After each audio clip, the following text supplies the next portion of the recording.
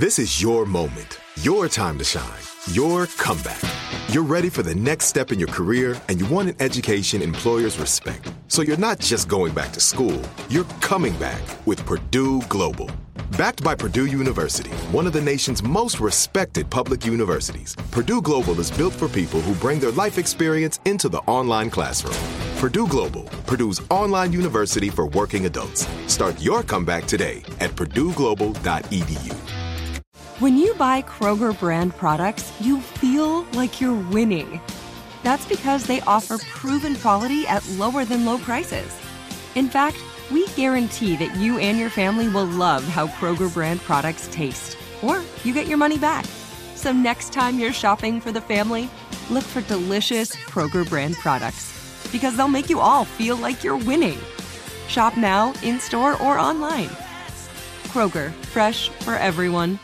Right here, right now. Find your beautiful new floor at Right Rug Flooring.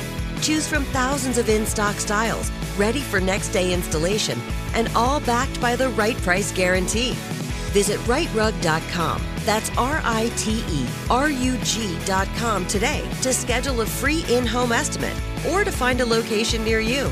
24-month financing is available with approved credit. For 90 years, we've been right here, right now. Right Rug Flooring.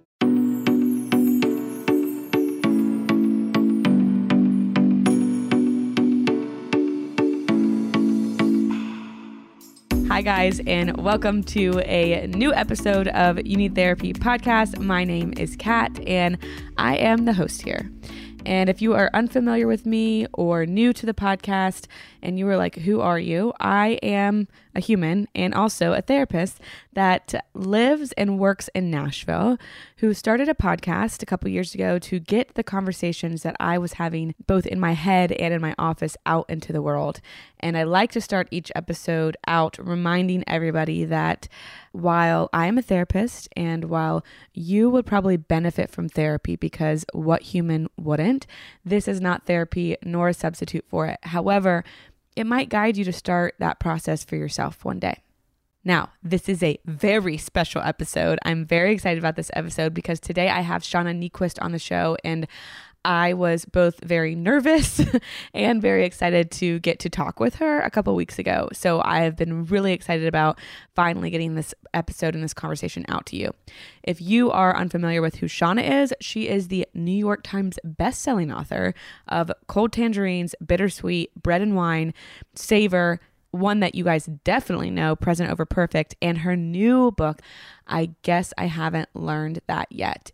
Shauna is married to her husband, Aaron, and they live in New York City with their two kids, Henry and Mac. And I want to say that she is a freaking delight. I don't have another word to describe her. I think that one fits pretty well. I will forever treasure my time spent with her, and I was so grateful that I got to actually talk to her. It was over Zoom, but you know what? That counts these days a lot more than it used to, probably. It felt like I was really in a room with her. So I'm not going to stall anymore and like fangirl over here. I'm just going to let you guys listen to the conversation I had with her. I hope you enjoy it as much as I did. So here is my conversation with Shauna Niequist. Welcome, Shauna. Thank you. Thanks for having me. I'm so happy to get to talk to you because your book, Present Over Perfect, I don't know anybody who hasn't heard of it or read it. And so I heard you had a new book coming out and I was like, oh my gosh, this is obviously going to be another great book. But I'm excited to get to talk to you to talk about that book, but also, and I don't really know why this is the one thing that really, it's like the one quote, and I don't even know if I'll quote it right, that stuck out from your book, Present Over Perfect, that hit me. It was like buried in a paragraph in a sentence. You said something like, I was sick of being strung out on the drug of exhaustion. I listened to your book, which you have what I would call a very soothing voice. Oh, so you're welcome. So if anybody's like, oh, I haven't read that book yet, listen to it because that was really helpful for me too, to hear the author speak their own words. But I paused it when you said that. And I remember being like, oh my gosh, it like hit me in the gut. Like you saying I was tired of being strung out on exhaustion. I didn't ever think of like work as or doing things as a drug and this exhausted feeling as a drug. And I can speak for me And I think a lot of people that I surround myself with is I almost would get like high off of telling people all the things I was doing. Which I hate saying that. I hate saying that. But I would be like, oh, I'm so busy. I have this many clients and I have to do this and that. And it's like, actually, that's like annoying. That's not something that I'm like, oh, like, look at you go. And I wasn't even enjoying it. So all of that to say, I wanted to start here because that hit me so deep. I want to hear a little bit from you and like let the listeners know too, because I think in the world of hustle culture, which we're like still deeply embedded in, we're like trying to get out of it, but it's still all around us. And since it's so easy to get stuck in that, I want to hear from you on like, how did you notice you were in that space? And then on the other side of it, like, how did you wake up from that like busy achievement mindset and how did you get to where you are now before we get into anything else? Because that was for me such an important moment. Well, thank you. Like almost anything in life, there are like little whispers. You should listen to them. Or then there's like the voice level, and then there's the yelling, and then there's the screaming, right? When something needs to change in your life.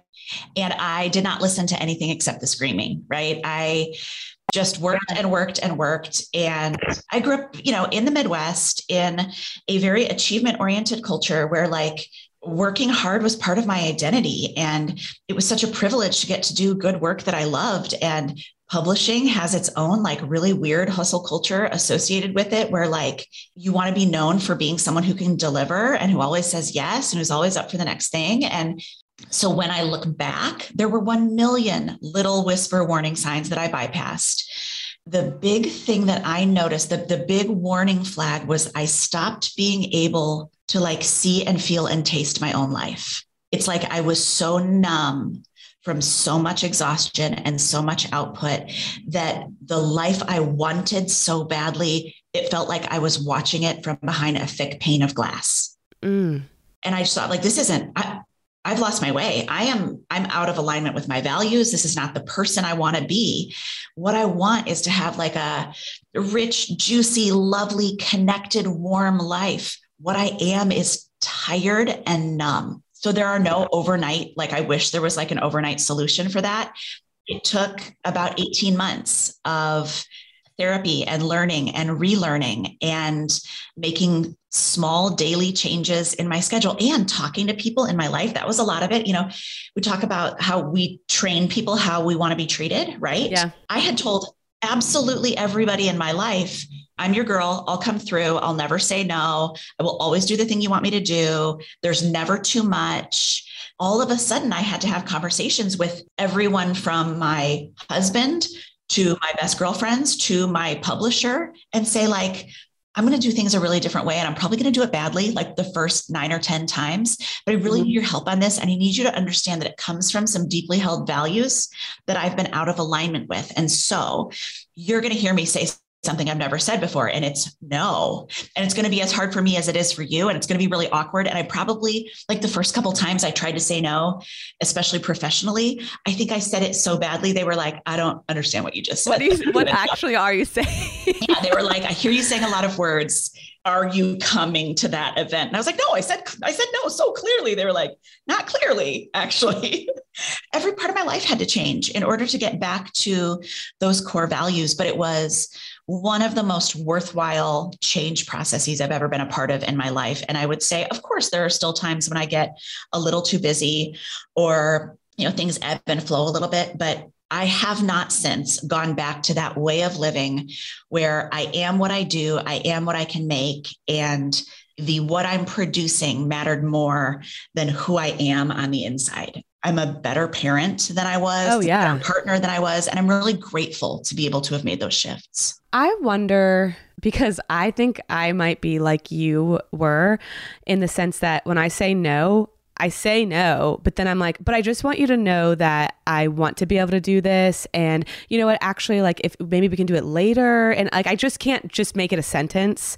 I'd have to like keep going to like soften the blow. So I am curious because saying no, I think you just have to step into this uncomfortable, like, no, and brace yourself for somebody's feelings being hurt. I'm thinking about not even professionally. I'm thinking about socially. Like if somebody asks me to hang out, I want to be the friend that's always able to do stuff. But a lot of the times at the end of the day, I want to do nothing. So then I make plans and then I'm mad that I made the plans.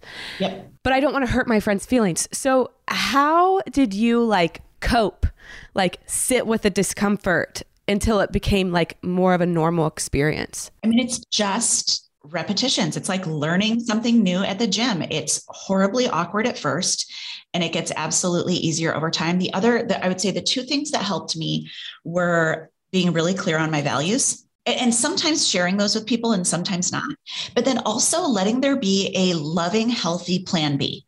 Like, for example, like right now in my life, parenting schedules are different and work schedules are different. And I have a couple friends where the time that they can hang out mostly is like pretty late night.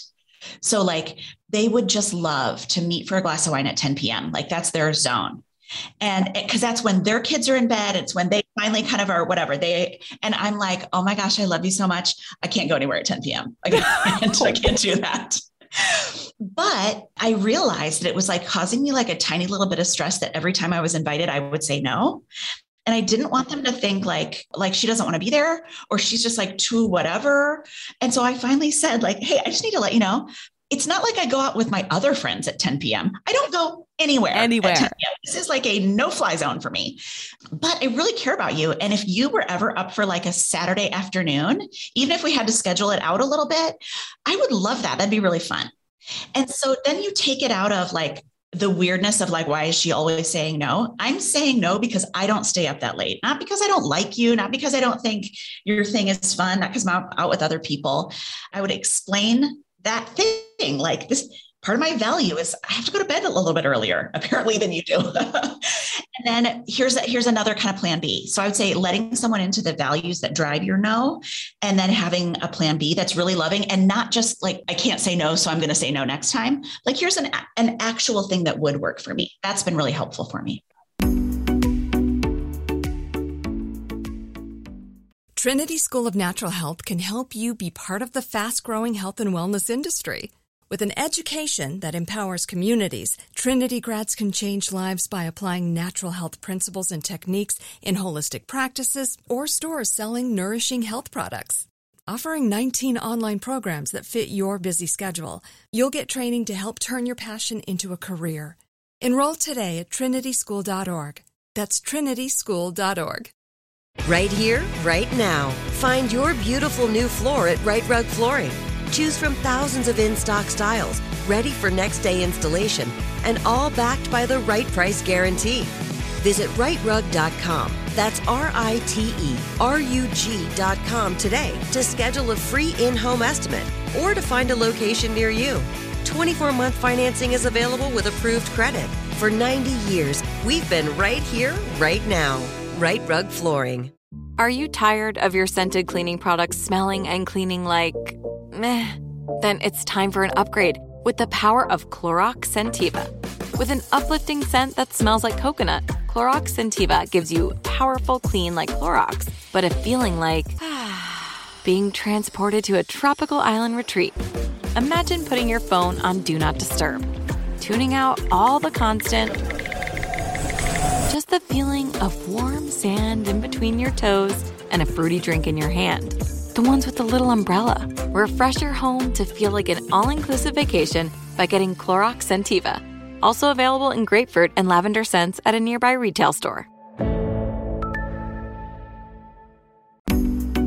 Hearing you say the value part, that sticks out because I'm sitting here thinking, I guess it might feel better to say no, set a boundary if I know like why I'm doing it. If it's because if it feels like, oh, I just don't feel like it. It's because I value my sleep or I value having energy in the morning for XYZ. It's like, I'm not being mean, and for work, being able to say no to certain things because I value these kinds of experiences over this. That feels good. So it's like, I think I know what my values are, but do I?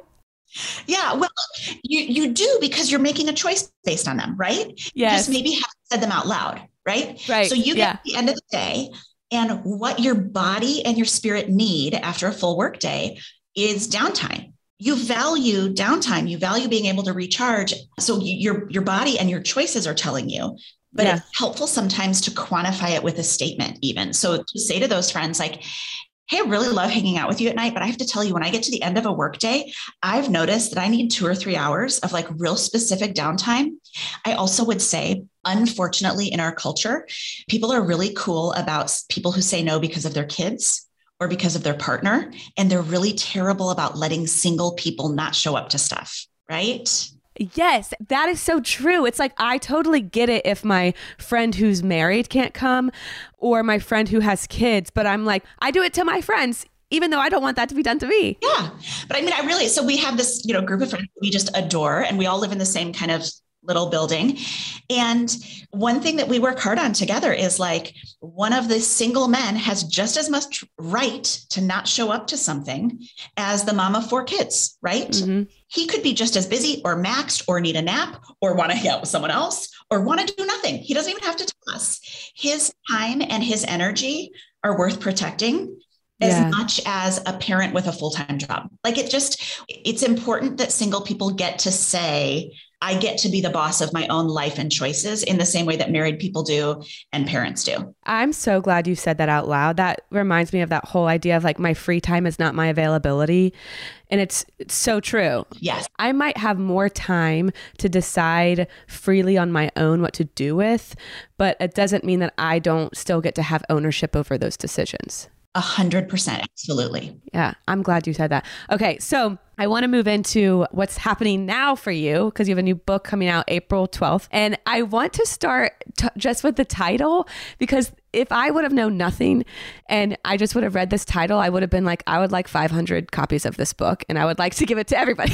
I think it's a good, So I want to hear, like, you speak about just the title of it. I guess I haven't learned that yet, and where that phrase came from, and then how that phrase has like been important to you, so important that you have this book written about it. The phrase came about initially. Our family moved from the suburbs of Chicago to Manhattan, and our kids started new schools like mid-year in 2 different schools, 2 different neighborhoods. So much change for them. And every day they were coming home with just all these new questions. And I realized that there were like specific questions, but underneath the questions, there was starting to be this kind of building up sense of like, am I falling behind?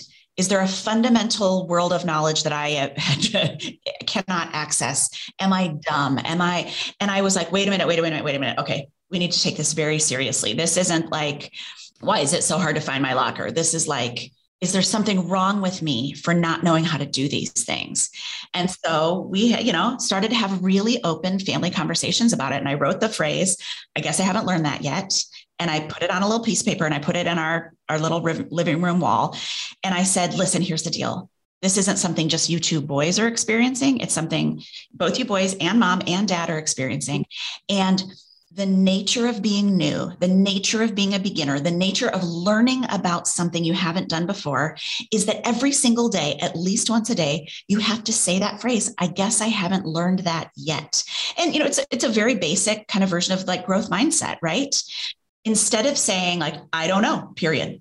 I guess I'll never know. There is no knowing. I will always feel in the dark about this. Yeah.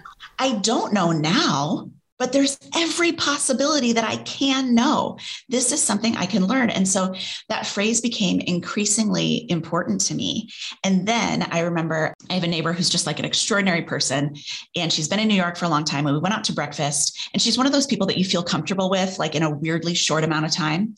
So we're like at breakfast, and 5 minutes in, I was telling her something about like our marriage, about a thing I was just learning. Like, why did it take me so long to figure this out about partnership? And I said, Jennifer, I feel like every single thing in my life can be summed up in the sentence, I guess I haven't learned that yet. And she was like, there's your book title. And I was like, oh, what, really? She was like, oh, 100%. Yes. That's it. Yeah. And she was right. That was the theme of my life for these last several years. And I think probably you run into this in your work. There's something about like being a therapist where people are like, you probably know everything. As soon as you become a writer, weirdly, people think you're an expert in all sorts of things, which is like massively not the case. When you're a parent, people think you know everything. Oh, yeah. There's just all these little ways that we communicate to ourselves and each other, like, you kind of need to be the expert in this. And then I went through a season of so many changes, as so many unbelongings, and so many walking away from so many things that had been foundational and certain in my life for so long. And then I also couldn't figure out how to take the subway or get our laundry done or get our groceries home. And I started to realize that not being an expert isn't a liability. It's a real gift. It's really delightful and life-giving to get to walk into a room and say, I don't have to understand everything already. I trust that people will help me if I ask for help. And I trust that I can learn along the way the things I need to know for the next steps in my life. That brought so much peace and relief, as opposed to oh no, what is it that I haven't figured out yet? There's time enough to figure this stuff out, whether you're 25 or 45 or 65. That gave me so much peace.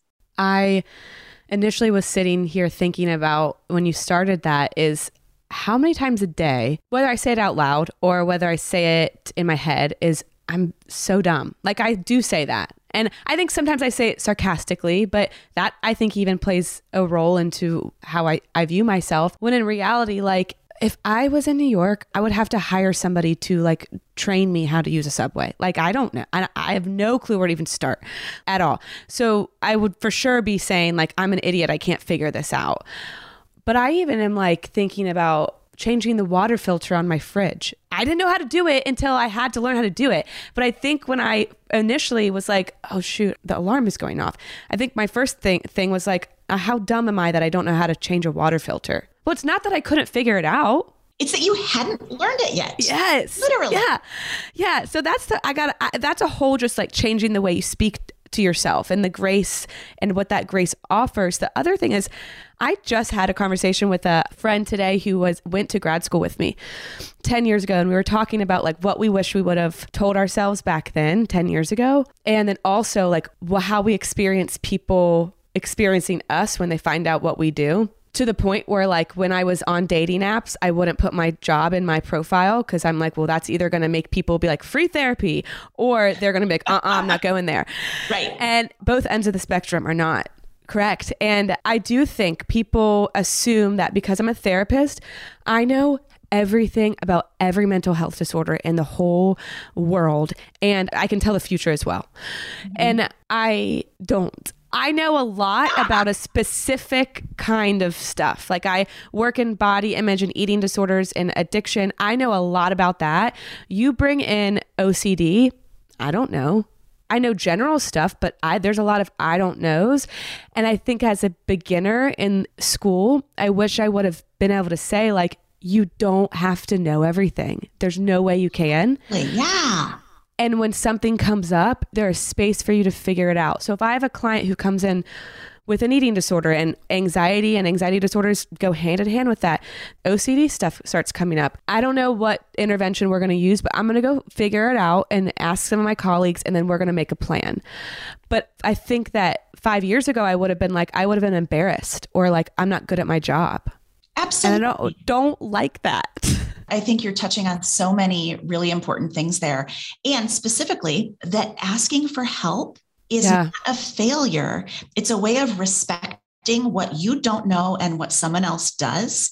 And it's a way of esteeming the work they've done, right? If the situation's flipped and a fellow therapist reaches out to you and says hey, I know this, and this like the back of my hand, but I actually don't know eating disorder stuff that well. I've got this particular situation. Could you walk me through a handful of these principles or ideas? You'd be thank you. Thank you for tapping into my area of expertise. I think that curiosity and humility, it doesn't just enrich our own lives. It enriches the people around us because it gives them a chance to be experts in the things that they genuinely are experts at. That's really esteeming. Yeah. I mean, using the word respect too, it's I do feel so grateful when people do that, because I don't want people to pretend they're experts in treating eating disorders, because it is so nuanced.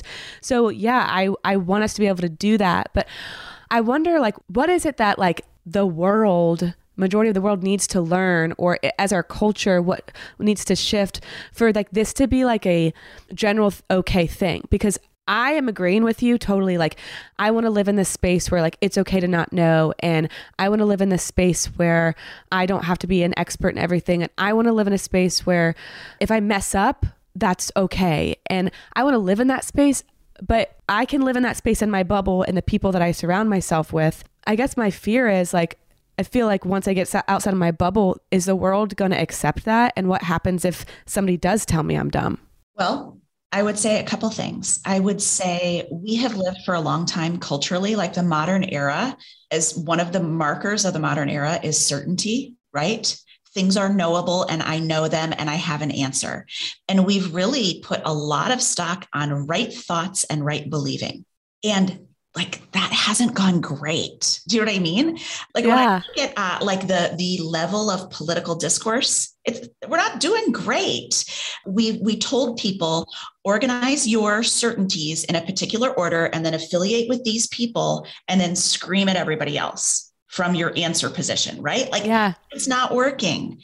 And so I think if those of us who feel comfortable enough and brave enough to admit that there's nuance and uncertainty and possibility, to be curious, I think we're the people who can lead the way at like breaking up some of that really like brittle, fragile certainty. One of the things that I love, Adam Grant writes a lot about this in Think Again and on his podcast, but talks a lot about the importance of curiosity in terms of lowering people's defenses in really high-pitched conversations, right? Like, of course, there are situations where I would like to scream my certainties across the table at someone, but not if I want to change their mind. And not if I really want us to learn from each other. The way to do that is with questions, right? And with listening. And so if there's a group of us who are brave enough and grounded enough to be curious as opposed to certain, we can start to thaw that brittleness and that like sort of frozen stuckness. I really believe that can change things in our culture. Yeah, because that sounds to me very attractive. Like it sounds very attractive to be with somebody who like, that feels like soft and comfortable. And I want to be in a conversation with you. And I would imagine it would feel like I don't have to prove my point in that conversation because that person's trying to understand me, which I talk a lot about with clients is in when we have arguments. Well, what if you came at the argument instead of I'm going to prove my point? Why don't you try to understand their point? And then maybe that will give them space to try to understand your point, because I bet neither of you are fully right. Absolutely. If we can be the spearhead in a lot of those spaces, people are going to want to show up there. And the more people that are going to show up there, then that might end up being the majority. So I love that. And I know that you say that like curiosity and then self-compassion are like one of the greatest gifts you've been given. And that reminded me of that. So how has that been like a gift you've been given? And then like how did you find those things? And how have those become these very, very important things for you? Trinity School of Natural Health can help you be part of the fast-growing health and wellness industry. With an education that empowers communities, Trinity grads can change lives by applying natural health principles and techniques in holistic practices or stores selling nourishing health products. Offering 19 online programs that fit your busy schedule, you'll get training to help turn your passion into a career. Enroll today at trinityschool.org. That's trinityschool.org. Right here, right now. Find your beautiful new floor at Right Rug Flooring. Choose from thousands of in-stock styles, ready for next day installation, and all backed by the right price guarantee. Visit rightrug.com. That's RITERUG.com today to schedule a free in-home estimate or to find a location near you. 24-month financing is available with approved credit. For 90 years, we've been right here, right now. Right Rug Flooring. Are you tired of your scented cleaning products smelling and cleaning like meh? Then it's time for an upgrade with the power of Clorox Scentiva. With an uplifting scent that smells like coconut, Clorox Scentiva gives you powerful clean like Clorox, but a feeling like being transported to a tropical island retreat. Imagine putting your phone on Do Not Disturb, tuning out all the constant, just the feeling of warm sand in between your toes and a fruity drink in your hand. The ones with the little umbrella. Refresh your home to feel like an all-inclusive vacation by getting Clorox Scentiva. Also available in grapefruit and lavender scents at a nearby retail store. in going through a season of so many changes, like so many of us. I mean, I feel like I am very much not alone in that the last couple of years have been really, really tumultuous for all of us in terms of a global pandemic. But I have so many friends who have moved unexpectedly, or whose partnerships or marriages have ended, or whose businesses have closed. We're all weathering some pretty significant losses right now. And I think self-compassion is one of the ways that we can help return some of that softness. We can give ourselves a soft place to land. And really, as much as we want to, we can't extend a lot of goodness to people if we're not extending it to our own selves. That runs through pretty thin. And so I think I realized, as I was trying to help my kids through this move, I was forced to realize the way I speak to myself in my head is horrible. I would never speak that way to another living human. And if someone ever spoke that way to my children, I would just go insane. But I do it to myself all the time. And I just thought, like, we live in a difficult culture to be a woman. And it's, we all have our own hangups and challenges. But I was like, listen, I'm not 12. I'm not 17. I'm 45 years old. And I still talk to my own face in the mirror like she's just a naughty, gross, terrible. Like, how dare I? How have I not made more progress in this? But I hadn't. And so I thought, I'm going to learn every single thing there is to learn about this. And I'm going to do like really remedial things, like forgiving myself every day and telling myself that I care about my own self every day. And even saying it out loud sounds like so tacky and woo-woo, and also really important. Yeah. Yeah. I think I get that way when I tell people, like, when we're talking about like affirmations, look at yourself in the mirror and say something kind to yourself every day. I do an eye roll in the back of my head because I'm like, oh, what is that going to, but that is the stuff that changes you. It does. It absolutely does. I agree with you. I'm grateful that those are really tiny, tiny things, because you don't have to go out and build a big mountain to change the way that you are showing up in the world. You just have to say something nice to yourself. My friend Joanna taught me this exercise. Can I share it with you a little bit? Yes, please. Not enormous, but she was leading a kind of a workshop kind of situation.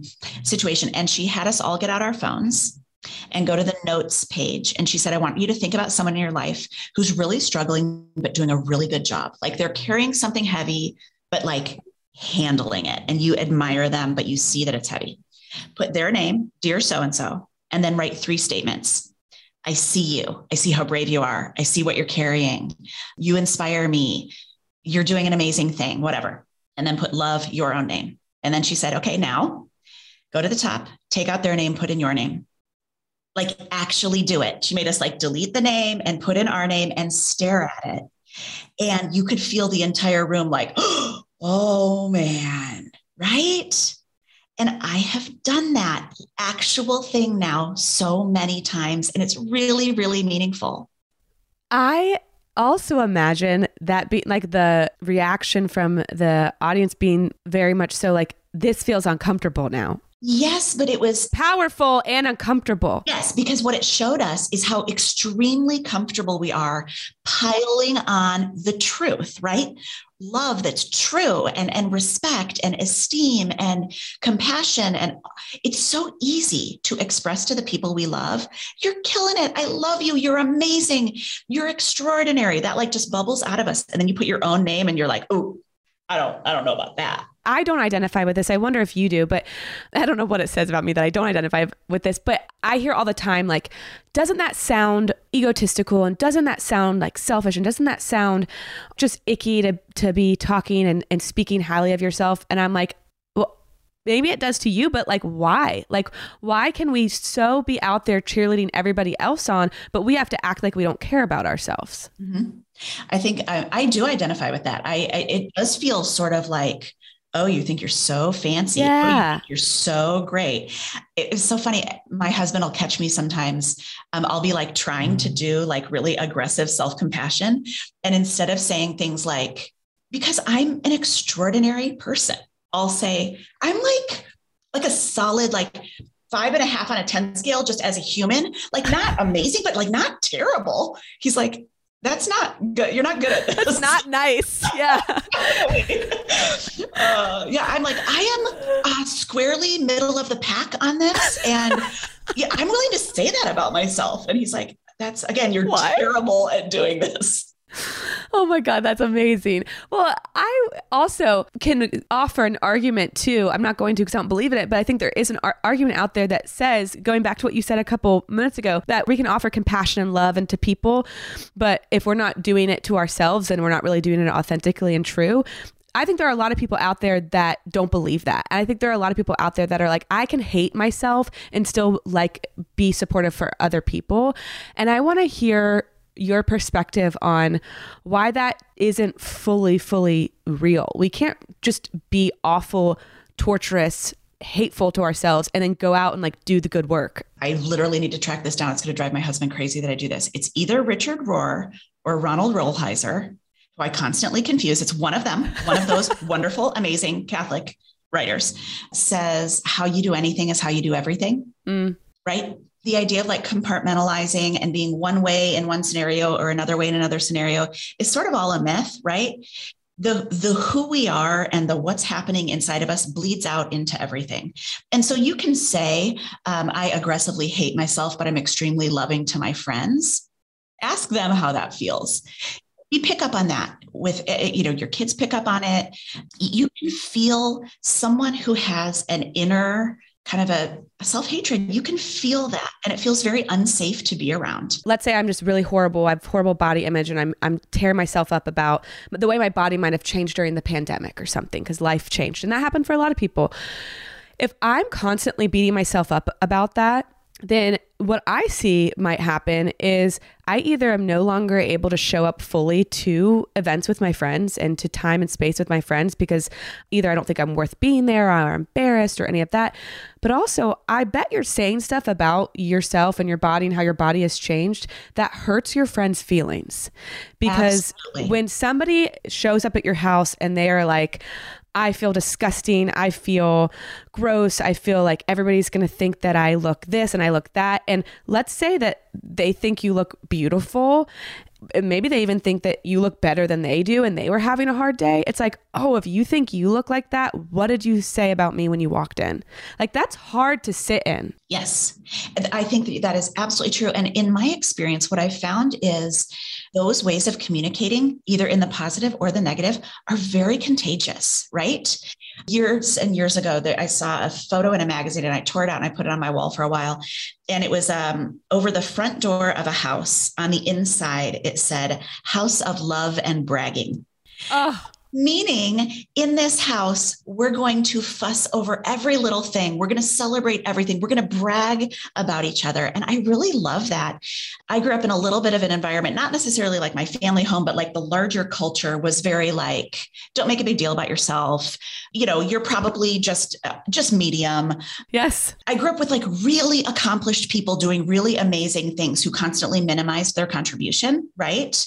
It's a very Midwestern thing to do. Mm-hmm. What it means then is, as a little girl, if I come home or go somewhere with a tiny little accomplishment, well, if they're not celebrating their huge accomplishments, I'm not walking in with my spelling test or whatever, But if you cultivate an environment that says, I am going to make a wild fuss over every tiny little victory in your life, every tiny little thing that went well, every small thing that you applied yourself to and learned, that's contagious too. And you start celebrating not just your wins, but everybody's wins. It becomes an environment where you're free to be really like loose with all your bragging and praise. And I think that sounds lovely. Well, yeah. And I mean, when I was talking about hustle culture, to me, that helps like fight up against that is I don't have to hustle for my value and worth and to be important, or I don't have to get up at 3:00 in the morning and start working to achieve this thing because I don't have to have the gold medal of the Olympics of whatever I'm doing to be valuable. I get to like just be invited to the show to be valuable. Absolutely. I feel like our little group of friends right now, it's imperfect in all the ways that groups of friends are imperfect. But one thing we really do is we really cheer each other on at like resting, getting a break, stopping, like if somebody's like, I'm actually going to go away for a couple of days, I just really need to like recharge. We're like, yes, get away. Send me a picture of an umbrella drink, Yeah. Or like, hey, I'm going to stay in tonight and go to bed early. We're like, go to bed early, do it. Congratulations. Totally. We're like, are you taking a nap? Yes, take a nap. Yeah. I love that though. That's really healing for me. Because I spent so many years in an environment. I had a moment with my husband several years ago where it was like the evening and he's like sitting down watching TV and I come sit next to him just for like 1 second. I'm like, hey, don't worry. I'm not like stopping or, I'm still got a ton of things to do. I just needed like my body needs like, just like go rest for like a minute. He's like, I'm sorry. Am I your coach and you're training for the Olympics? Like what is happening right now?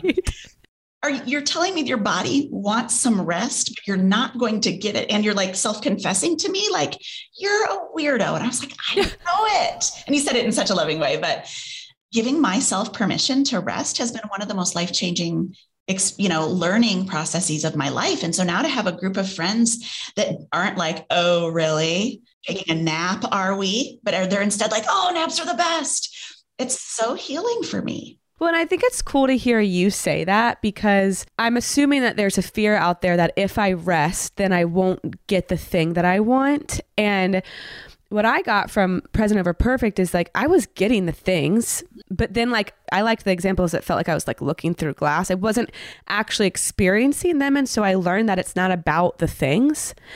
Maybe it's actually about the experience. And so it's really nice to hear you say that as somebody who doesn't just think this is a nice idea, but that knows that this is true and that you resting and actually taking a break has allowed you to actually enjoy your life and be more joyful and happy and want to be in it more than you felt when you were always achieving, always doing. I think that there's a fear that if I take a break, I guess I'll fall behind or I won't end up getting that thing. And to me, I hear you saying like, that is not true. I would say to me, it's about reframing what the goal is. I'm always thinking now these days about the long game. What do I want my life to be like? I want to be a writer for the rest of my life. I write more slowly than a lot of other writers. I do less travel than a lot of other writers. There's not like one big splash I want to make. I want to keep writing for a long time. And so I have to steward my life and my energy and my choices according to, again, like marathon, not a sprint. It's very easy to think about the immediate metrics in front of us, right? Like next thing, next thing, next thing. What I want is to be a lifelong writer who's lived a life that yields the kind of wisdom that's worth writing about.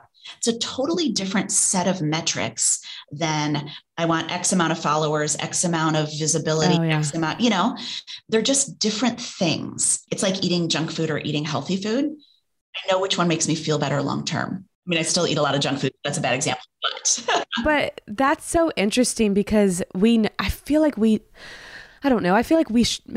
should know this. So maybe you can speak to like, I haven't learned that yet, but like, it feels like we should know that the followers and this doesn't actually in the end do the trick. It feels like I've heard that enough times, or I've seen that happen enough times. It's so hard to click in my head that not that I'm out here like raging for Instagram followers, because that wouldn't be my thing, but I have things. Well, maybe I'm sitting here thinking that like the fear of the rest might come also from if I don't do it, somebody else will. Oh, 100%. And that's true. Yeah. Okay. Publishing Present Over Perfect was a little bit controversial because essentially I was breaking the rules of the industry I'm a part of, right? Publishing depends on people being willing to keep making content all the time, forever, very fast. Yeah. And all of a sudden I was saying, I'm not doing that. I'm not getting on an unlimited amount of airplanes. I'm not standing on an unlimited amount of stages. I choose a different way of living.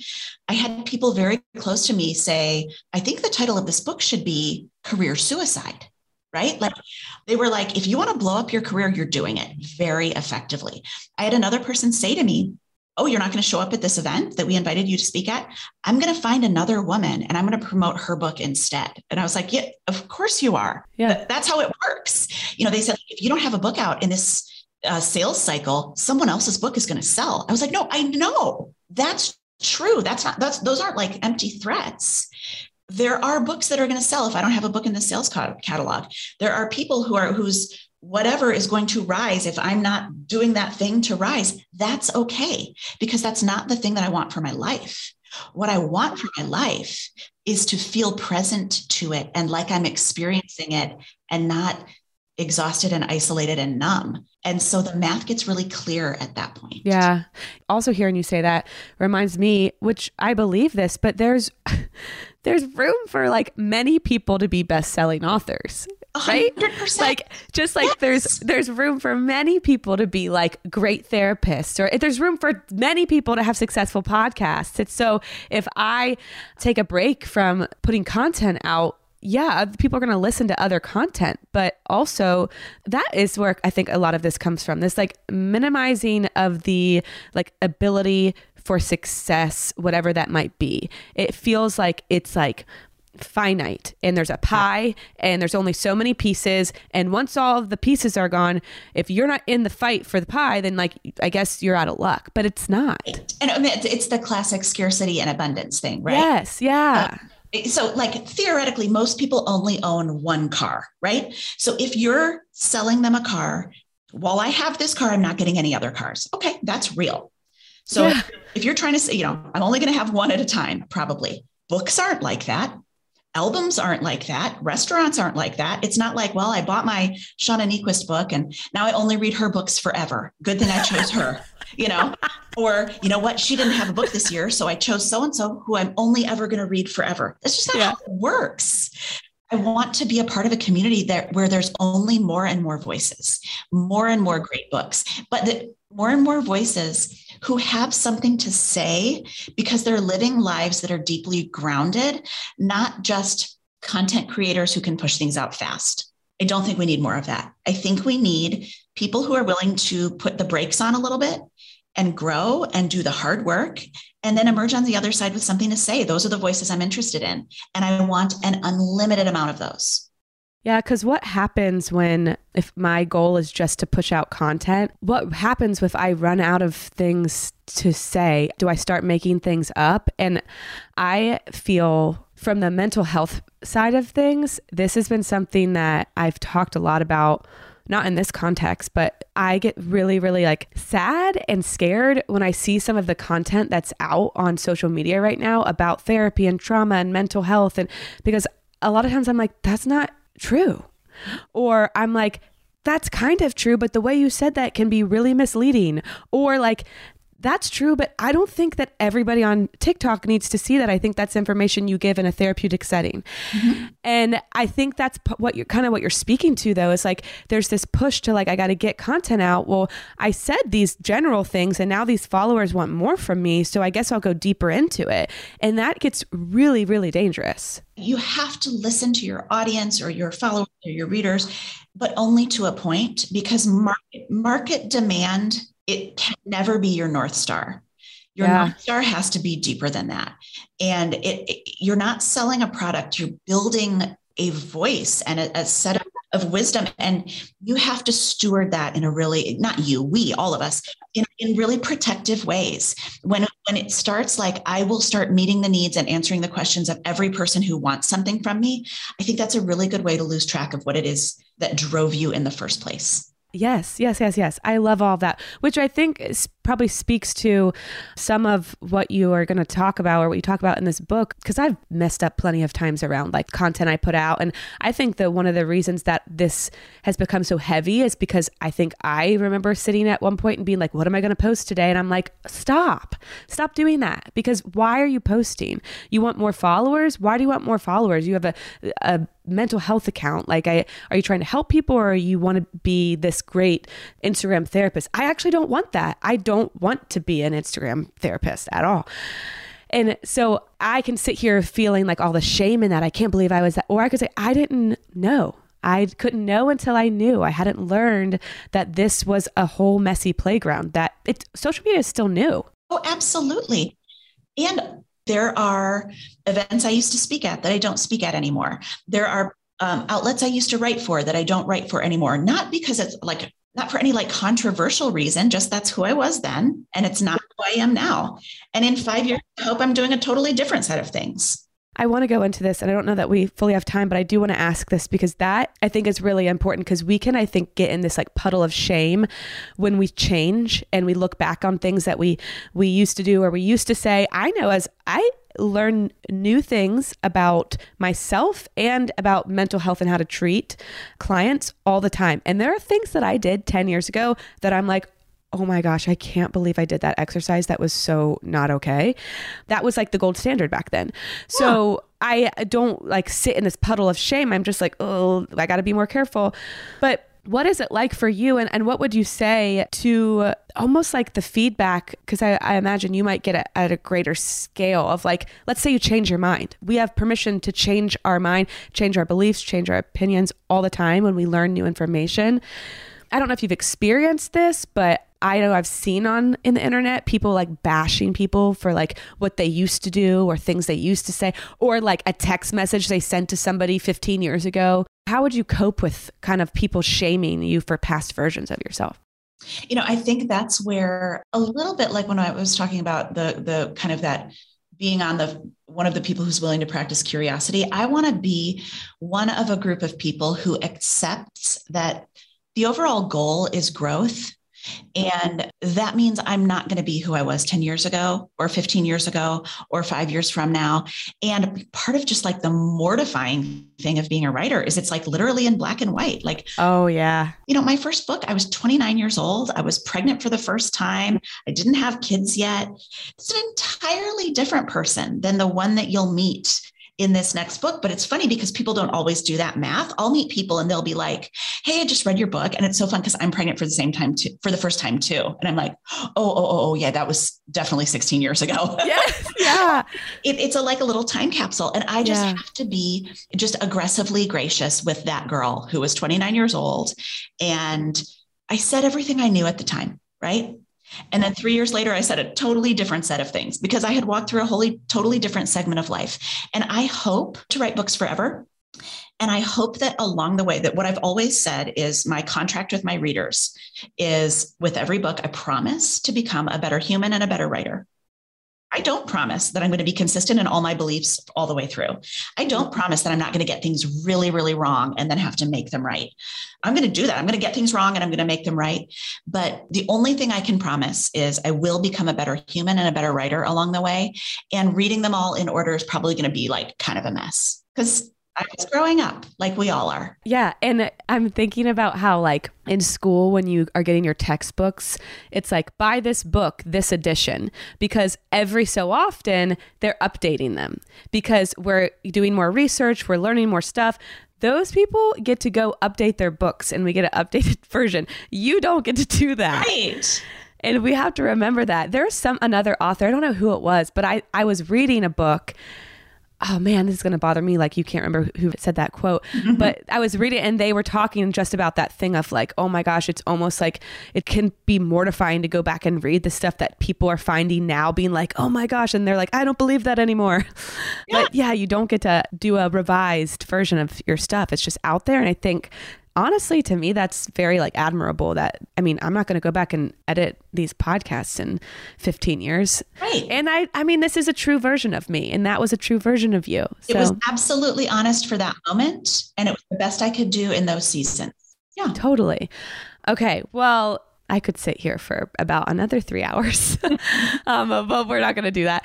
So thank you so much for taking the time to talk to me. I fully enjoyed this. Sure. This has been wonderful. Thank you. Yeah, I've really enjoyed this. And where is the best place for people to get your book? Like where do you want to send them? So the book, you can get it everywhere. You can get it online. You can get it at big stores, little stores, local stores. There's an audio version and they will all be available on April 12th. Okay, awesome. Well, thank you so much. And it's Friday, so I hope you have a nice weekend. It's freezing where I am, so I hope you have better weather than me, but. Well, thank you. It's probably the same weather here, but we think it's really warm. So. Okay. Well, I hope that you enjoy your warm weather then. All right. Thank you so much. All right. I'll talk to you later. Bye. Bye.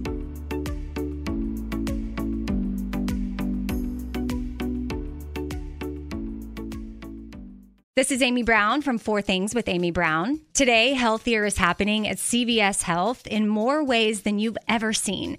It's wellness destinations for seniors, including select locations with Oak Street Health and CVS Pharmacy. It's doctors, nurses, pharmacists, and everyone in between offering quality care and support virtually, in person, and on the phone. It's in-home evaluations through Signify Health and meeting mental health needs through Aetna. And those are just a few of the ways that healthier is happening. To see more, visit cvshealth.com/healthier happens together. CVS Pharmacy, Oak Street Health, CVS Specialty, Signify Health, and Aetna are part of CVS Health. Eligibility and services vary by location and individual. Trinity School of Natural Health can help you be part of the fast-growing health and wellness industry.